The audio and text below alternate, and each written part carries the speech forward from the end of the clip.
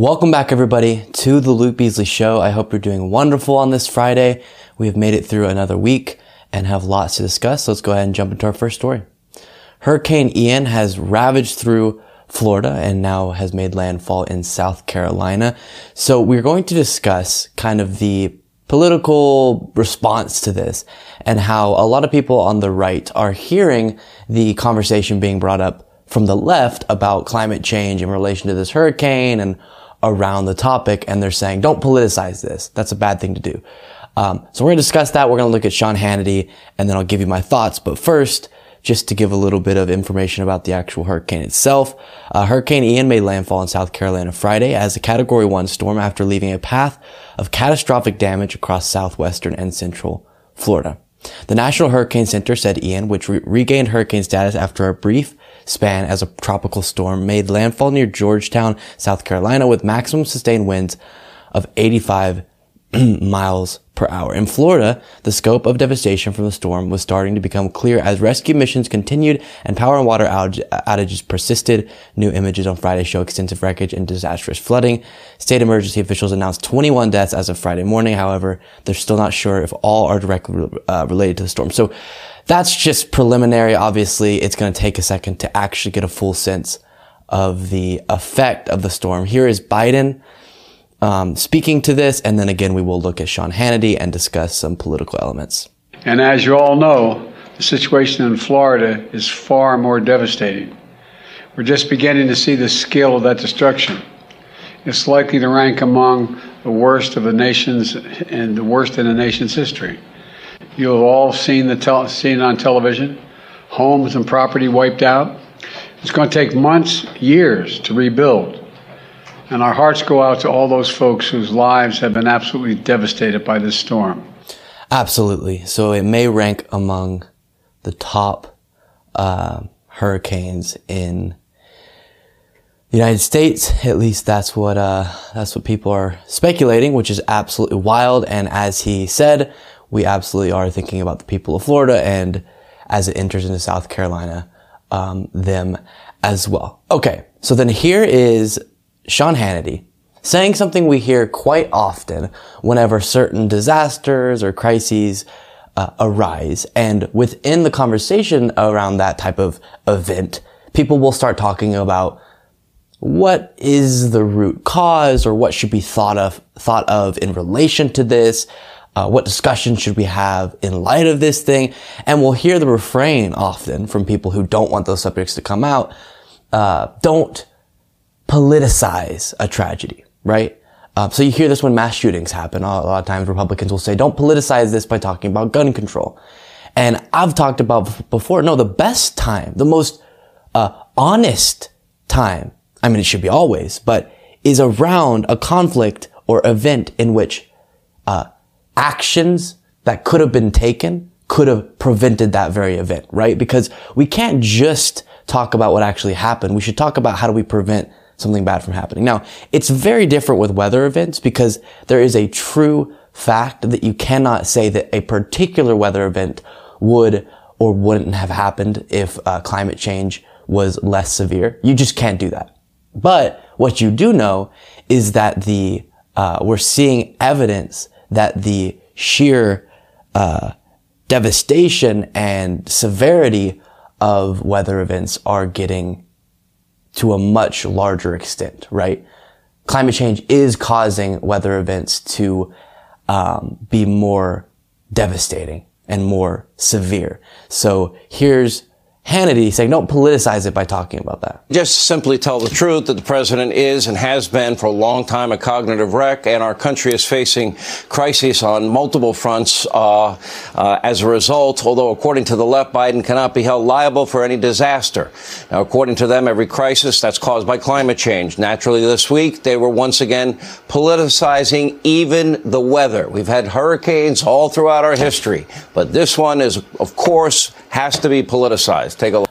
So, again, if anyone's saying that this particular hurricane is the effect of climate change, that's not a true statement because you can't, draw a direct line between one event and climate change. That's just not how it works. But what you can say is, wow, we're seeing that weather events are getting more severe. And one of the things he talks about in his longer segment was, see, they tried to politicize this just like how they politicized the wildfires in California.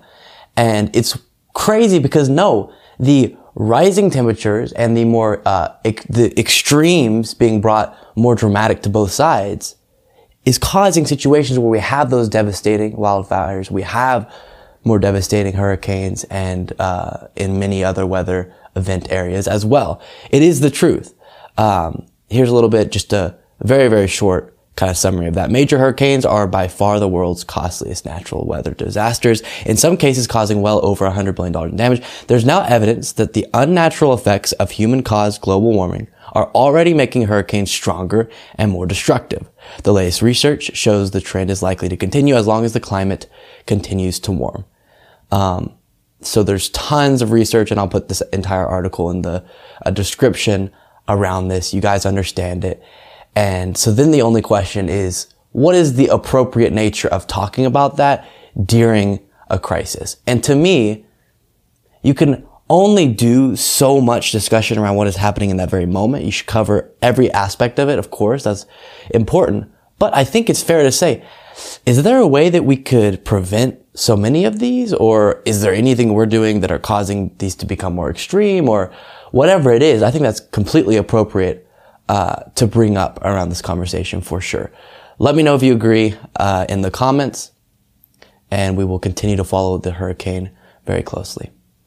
Gavin Newsom is someone who recently, I think, has really leaned into an ability he already kind of had to more effectively communicate and aggressively articulate specifically about the threat of the right wing. Okay? I think we see a lot of Democrats who still have the mindset of kind of 1980s politics, be super civil, we're all friends at the end of the day. And while I wish that was the case, this is too real of a moment to prioritize that over being honest and clear about the threat that is posed, and specifically to our democratic process, as well as just generally the bad governing and policy making, or lack thereof, of the current Republican Party. Okay, so he's really, really good at this. And he raises a very interesting point in this MSNBC interview that I want to discuss, and it absolutely is universally true about so many issues. Take a look.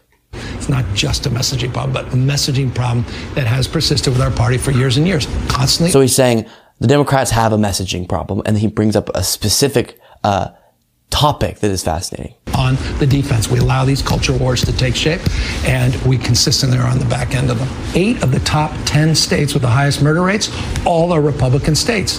How did Democrats not know that? In fact, it's really 9 out of 10. Georgia went for Biden, but it's really a Republican state, or at least a red state. 8 out of 10. And we're losing that message? Crime is higher, as well as taxes here for the average citizen. In Texas, it's higher, violent crime and property crimes, than in the state of California. 67% higher gun death rate in Texas. Why don't we push back? It's not just a messaging problem. Okay, so first we'll address the overarching point and then dive into the specifics of crime that he brought up. So yes, the Democratic Party loses on messaging 7 days a week, it seems, or we'll say 6 days a week. Maybe sometimes they pull through, but most of the time the word he used was they're on defense. They're always having to respond to the latest culture war that has been brought up by the right. And then they have to play on the battleground that the right has laid out for them, right? And so because of that, you don't really get to clearly tell your story if you're constantly fighting someone else's. You know what I mean? Like if someone else is running a narrative and you're just trying to fight back against that, you can't make clear to people what narrative and what story and what message you believe in, right? And so because of that, the Democrats come off a lot less effective, and they come off a lot less likable or, good to the average voter, because all they see, not all they see, but much of what they see is the Democratic Party fighting back pretty ineffectively against the culture war or the latest battleground that the right wing has chosen to lay out for everyone. And so it's such a good point, and I think Gavin Newsom calling that out and then following it up with an example that is something people definitely aren't aware of broadly in the country is very, very good. So let's get to that point. A lot of times we hear Republicans talk about, oh, these Democrats are allowing crime to be crazy. And now lately there is some specific cases of DAs or mayors or particular people in particular areas who are Democrats who have policies that I disagree with, taking it a little too far. I think they're not addressing the root cause. Okay. When it comes to crime. But for the most part, the lies that are told about the way in which Democrats want to handle crime is so upsetting, or they are so upsetting. And it definitely hurts Democrats and gives people a sense that it's the Republicans who really care about fighting crime. But as he rose, the top 10 states that have the highest crime rates, there's only 2 out of those that are Democratic states that have, went Democrat in the presidential, or even it follows much the same in the governor that they have as well. So take a look at this. He he spoke about the murder rate specifically, and then here's just crime generally. New Mexico, Louisiana, Colorado, South Carolina, Arkansas, Oklahoma, Washington, Tennessee, Oregon, Missouri. So those are the top 10 with the highest crime rates. Oregon and Colorado would be the only ones you would say blue, right? Incredible. I don't think people are aware of that, but all of the highest, 8 out of the 10 of the highest crime states are run by Republicans and go Republican in the presidential. And people don't know that. And I love that Gavin Newsom's bringing that up. And that's an example that the Democratic Party needs to be just as aggressive. Now, bring facts. Don't lie, as we see so often. Bring the facts. Be honest. But then go hard. Be aggressive. And that's the way you're actually going to win on some of these things. It's not just about the policies you have. You have to have amazing policies. And I wish the Democrats had better policies. But then when you know you're in the right on those compared to the alternative, then you gotta aggressively message and make that happen in the outward facing world, because that matters so much in politics. New York Times reporter Maggie Haberman, as we've talked about a lot, is putting out a new book. And we have another moment here to look at that's pretty not surprising when you think about the behavior of Donald Trump, but it is still not a good thing for a president to have done. And I think it absolutely highlights what we've talked about before, that, okay, this whole, it's the right that actually cares about the freedom of speech and the freedom of the press and all that type of stuff, and it's the left who's super censorious, doesn't seem to be true. Now, a lot of people on the left are very censorious, you talk about cancel culture. I hate that term. I feel like it's used too much and incorrectly, but you know what I'm talking about. And there are a lot of people on the left who try to utilize the tool of censoring people to get to where they want to go. Okay, but that's not someone who's in power trying to go after someone for their freedom of speech. Trump did that. Take a look at this. New York Times reporter Maggie Haberman reports in her book Confidence Man, out Tuesday, that former President Trump had threatened internally to go after her phone records to expose leakers. Quote, Trump, angry about my published stories, would bellow that he wanted administration officials to obtain my phone records and identify my sources, Haberman writes. It did not appear that anyone ever acted on it. And then Axios highlights, why does this matter? News organizations go to great lengths to prevent the government from seeing their communications, in part to protect the identity of sources who help expose what's really going on. New York Times columnist Frank Bruni says, Donald can't quit Maggie, which pretty much sums it up.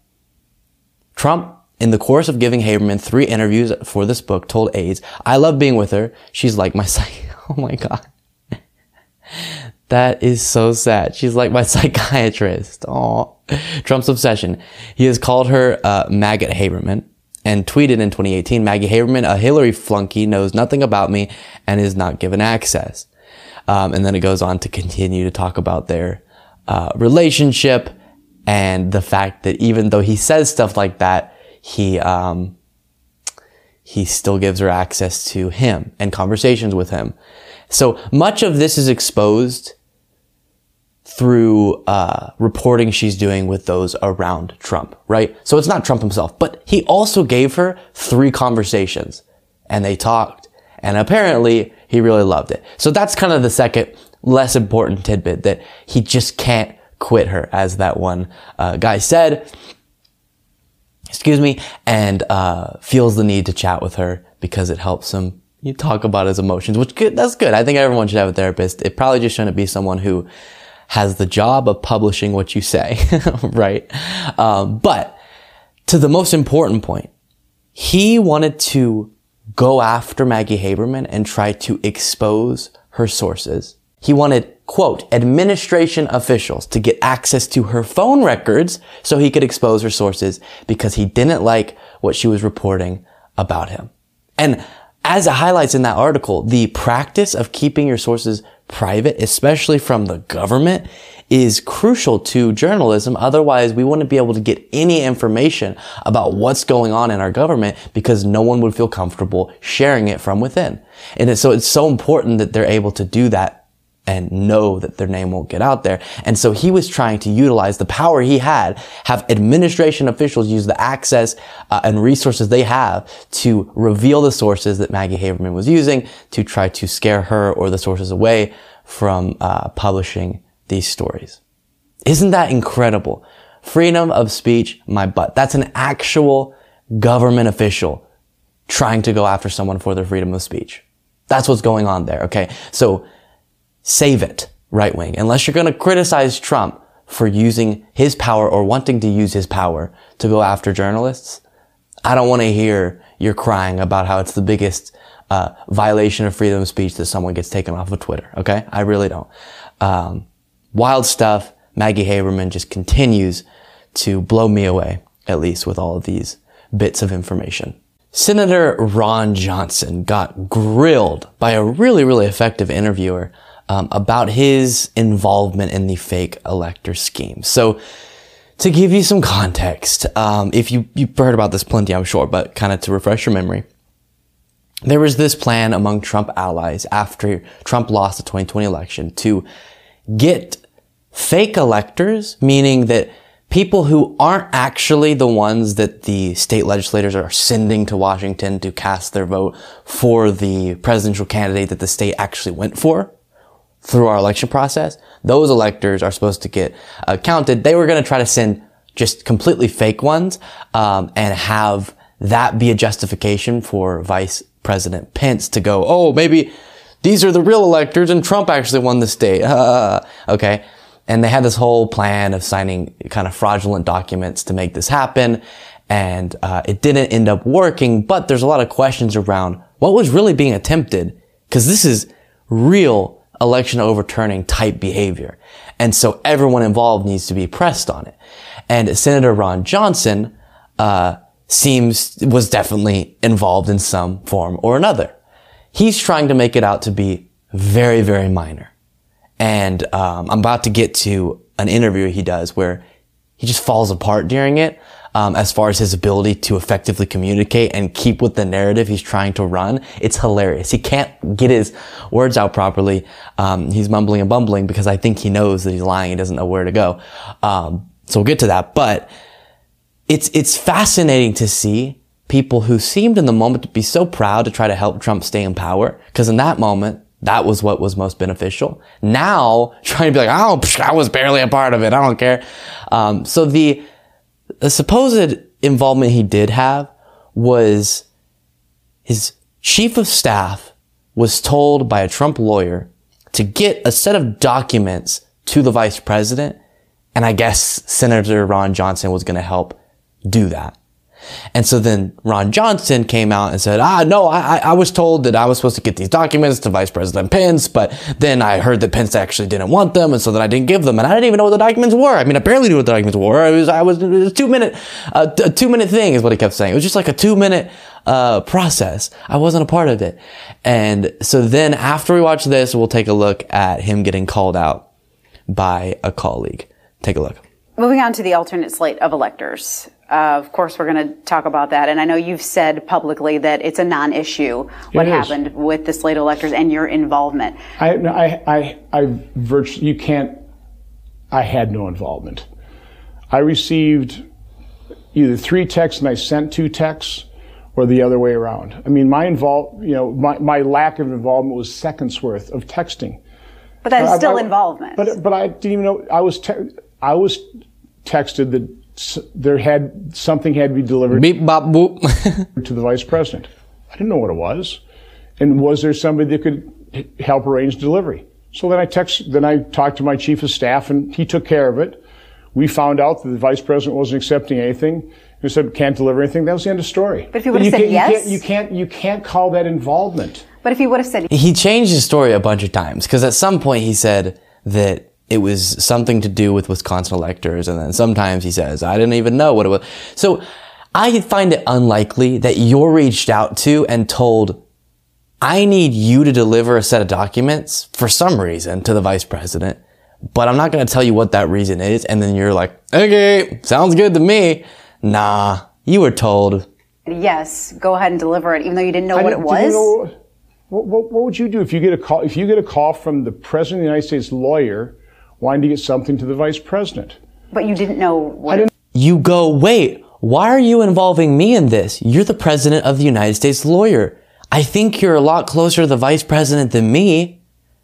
No, was. Again, wouldn't you want to inquire what something is to hand to the vice president of the United States during such a critical time? I didn't hand anything to the president. I wasn't involved. But if you would have said sure. I wasn't involved. You can make it seem I wasn't involved. A couple texts, a few seconds of my time. I couldn't even remember what I had done, which is why it took a little while to piece it all together. But we pieced it all together. I received. What's an elector? Where's Wisconsin? What does that mean? Received 3 texts and I sent 2, or vice versa. Was Sean Riley working rogue? Did he go rogue? Was he working? As chief of staff. No, he was my new chief of staff. He'd worked for me earlier. He'd been in the White House. He knew these people. Somebody was asking him to arrange a delivery of something to the vice president. He contacted the people that he knew for the vice president, said, we're not accepting anything. End of story. So he knew what he was doing, even though no one knew what that thing was. We weren't doing anything. We were just, were we supposed to deliver something or not? Did the vice president want it? This is such a bizarre story to go with. Okay, so you were told from the president's lawyer to get a set of documents to the vice president? You're just a senator? Why are you doing this? And then you weren't told why? And you're okay. Vice president we didn't deliver anything. It's a complete nonsense. I know the news media is trying to turn it into a story. I know the January 6th committee tried to turn it into a story. They didn't do their due diligence. They didn't, by the way, publish the full text exchange, which shows the vice president was expecting this. It was supposed to be delivered some other way. If you're subpoenaed, would you testify? That's speculative. There's nothing to subpoena me about. But if you were, would you testify? Let's see how he answers. Listen, I would probably honor subpoena, sure. Okay, cool. And there is something to subpoena you about. They're trying to get to the bottom of if you were a part of an attempt to overturn an election. That's a big deal. That's not just the media trying to create a story. That's real stuff. That is you possibly, even if it is just handing off a document, what happened with that document? Right? You were supposed to hand it. Vice President Pence didn't want it. What was that document? Did your chief of staff look at it? Was it a plan in relation to what was it? And then how much knowledge did you have? All those questions are very important. Because again, There was a plan, 100% we know for sure, to send fake electors to give the justification to keep Trump in power. He lost an election, they were trying to keep him in power. That's a non-military coup right there, trying to be attempted. I know that sounds super hyperbolic, but how else do you describe it? That is what that would have been if Trump had successfully gone through with that plot and stayed in power. So Ron Johnson, however big or small you feel like it was, the fact that you were reached out to be, in your eyes, just a messenger, we're not buying it, but okay, is a big deal. And we need to know all the specifics of that. And one of his colleagues is calling him out on that. Look at this.